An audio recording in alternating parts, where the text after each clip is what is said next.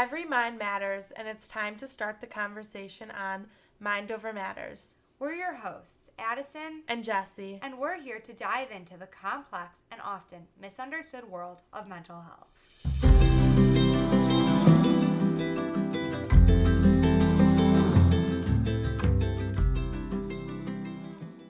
We're so excited to be here today speaking with Joey Goldstein. Joey is a freshman at Stevenson in Lincolnshire, and she's going to be sharing her journey with mental health. Hi, I'm Joey.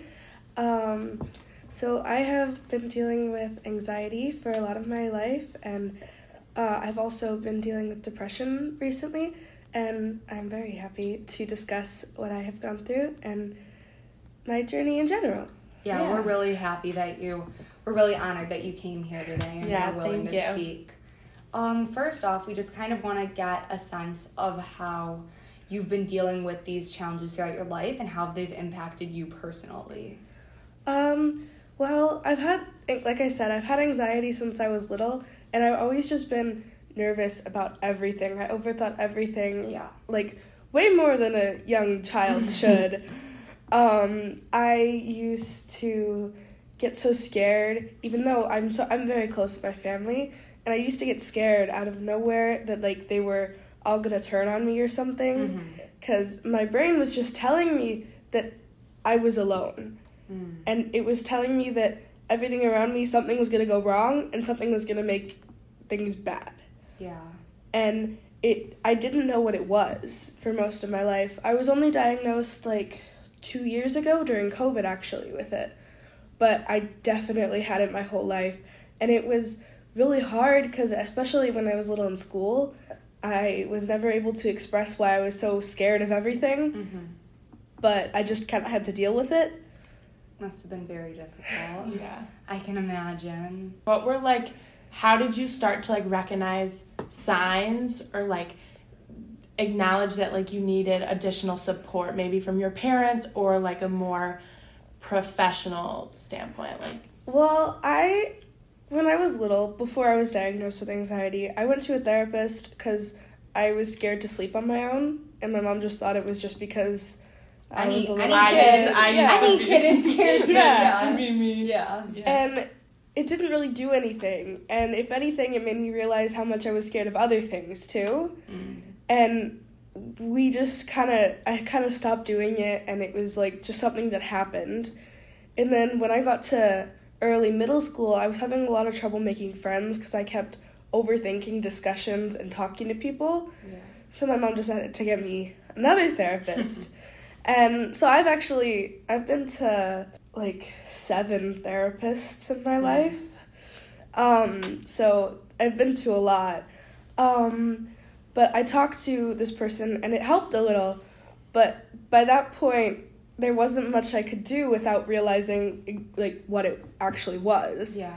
So we kind of moved on from that because, again, it was just something that happened. And then over COVID, actually, I went into a really dark place. And so, actually, my father passed away when I was very little. Oh, I'm so sorry. And I'm so sorry. It's fine. It's just life. But my mother thought that it might be delayed grief that was happening at that point, and she decided to take me to another therapist. And that therapist realized that I had anxiety, and that was what was sending me into that dark place, and it got really bad at those points. And that's how it was realized and found out. And that was how I kind of was able to learn. Now I know a lot of coping skills. Yeah. And I use a lot of fidgets and stuff like that, and it usually helps. The pandemic sent so many people into such a dark place. Being away from everything. Yeah. Very hard for everyone. Do you think you could share some of those coping skills, or one of them that's been the yes, best of course. For you? I've also learned a bunch of CBT and DBT skills. CBT stands for cognitive behavioral therapy, and DBT stands for dialectical behavioral therapy. So a lot of those fidgets are a big help if you're really anxious, because the tactile I bring putty to school. Yeah. Yeah. For me, something that usually helps me, there's a skill in DBT called self-soothe, where if your emotions are really heightened, you can take something like a mint or like an ice cube and hold it in your hands, or have like the sour icebreakers. Oh yeah. And use those, and it's something that you're only thinking about. Triggers something. Yeah, I've heard of that. Yeah, once someone told me to put salt on my tongue. Yeah. And like put a lot on it, and yeah. I've heard that like warheads help. Yeah, something that I use a lot recently when I have like panic attacks sometimes at school. I use these candies. They're called Zots. They're super sour, and they have like a fizzy inside, so it like really shocks your system. Yeah. That's so interesting. Yeah. So can you talk about like some of the steps that you've taken to prioritize your mental health and just like overall self-care? Well, I try to be aware of how I'm feeling all of the time. With the therapy that I'm in right now, I have to keep a daily like tracking of how my feelings are, which really helps, because then I can like know where I am, what I'm doing. Yeah. Taking time to check in. Yeah. Throughout the day. Especially because I'm a very busy person and I like to be busy. But I also make sure I meet with my therapist every other week. Sorry, allergies. And I meet with the social worker at my school the weeks that I don't meet with my therapist. So I use that as kind of like a grounding. I know that there's someone there wherever I am. How do you feel the school in general has responded to like your mental health issues? So the wellness center is mostly exercise equipment. Okay. So I don't use that particularly a lot. But Stevenson is really good with the accommodations, because I already have a 504, which is like a plan that has my accommodations in it that's sent out to all my teachers at the beginning of the year. Yeah. And that I need fidgets, that I can take walking breaks around the hallways, stuff like that. And that's something that all my teachers have to like accept, because it's just what's there for me. Yeah, and you feel the counselors at the school are good too, and the social workers? I don't know about the other social workers. There's a lot. Yeah. I really like mine. She's really nice, and she's really good at talking to me and making sure that I'm okay. That's really important. I want to speak to I like don't talk to my counselor ever. Yeah. Especially about like things that are not like school related. Yeah. So that's definitely something I should do too.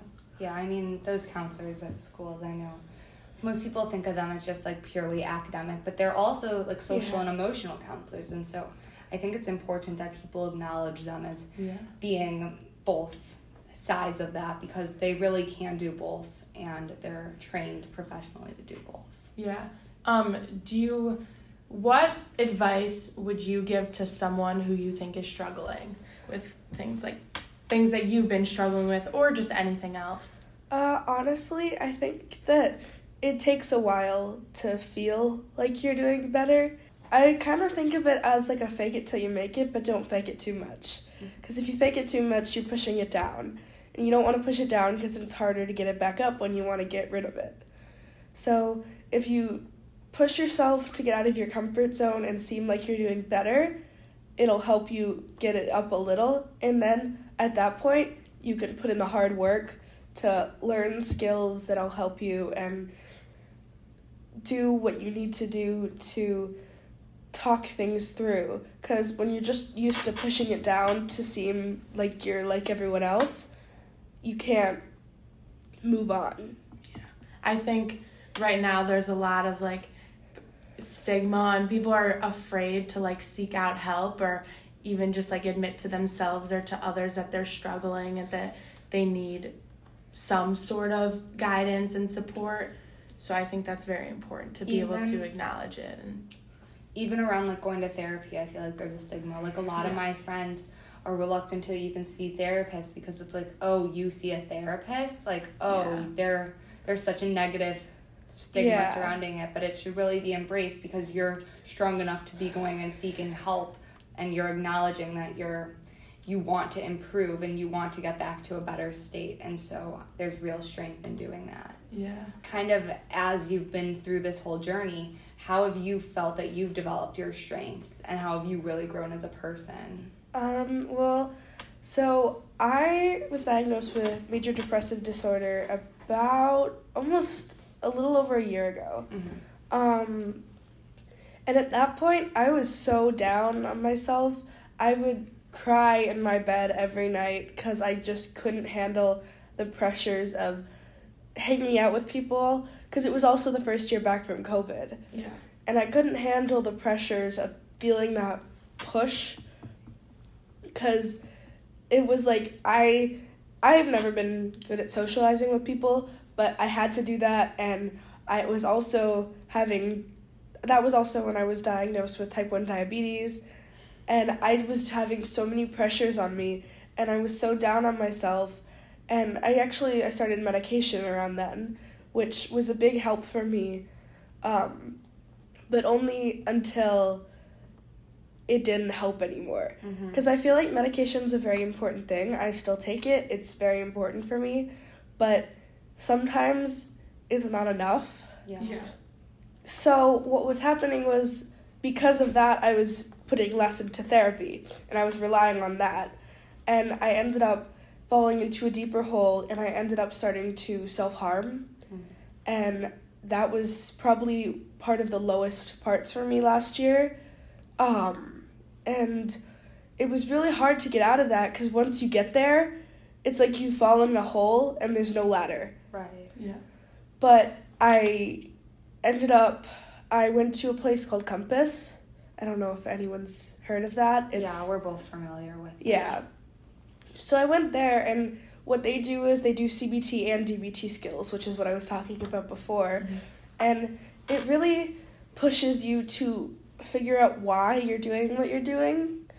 And I know that stuff like that doesn't work for everyone. It worked for me. And now I'm able to use those skills, and I have medication to help push me along. So it's not just one or the other. And I feel like that's really important. Yeah. Yeah, you feel the combination of what's the cause behind this and the medication was really what helped you the most. Yes. And it sounds like the therapy at Compass was also very beneficial, which is so important. And then after I was there, I started at the therapy place that I'm at now, which is the Chicago DBT Institute. Continuing the DBT. Yes. Mm-hmm. It's a very important form of therapy, because what it is dialectical, which is what the D stands for, is basically it means two things can exist at once. So you can want change, but you can also be happy with what you have. Mm-hmm. Yeah. And those can both be true. Yeah. And that's a very important thing to know when you're struggling, that you can be fine, but you still should change, because fine is not good. Yeah. Right. You're still seeking improvement. Yeah. For sure. Yeah. Is there anything else that you really want people to know or share? Honestly, just that it gets better. It's hard. I don't think anyone should say that it isn't hard, because it's really hard. Mm-hmm. But once you are able to learn what you need to do and be open to learning, because if you're not open to learning, you're not going to be able to help yourself at all. Yeah. Once you're able to do that, it gets a lot easier. Yeah. I think the only way that someone can get better is wanting to get better. Definitely. Thank you so much for sharing, and I'm really glad that you're feeling better and getting the help that you need and doing things that work for you, because I think that's really important, and I really appreciate you coming on here and talking to us. Yeah, your story was very empowering, and we both appreciate your vulnerability today and for you sharing with us. So thank you so much. Thank you. Remember, seeking help for mental health is a sign of strength. If you or someone you love is struggling, don't hesitate to reach out for support. The National Suicide Prevention Lifeline is available 24/7 to call or text at 988. You are enough, you are not alone, and help is available. Take care of yourself and each other. Until next time. Mind over matters. Thanks for tuning in.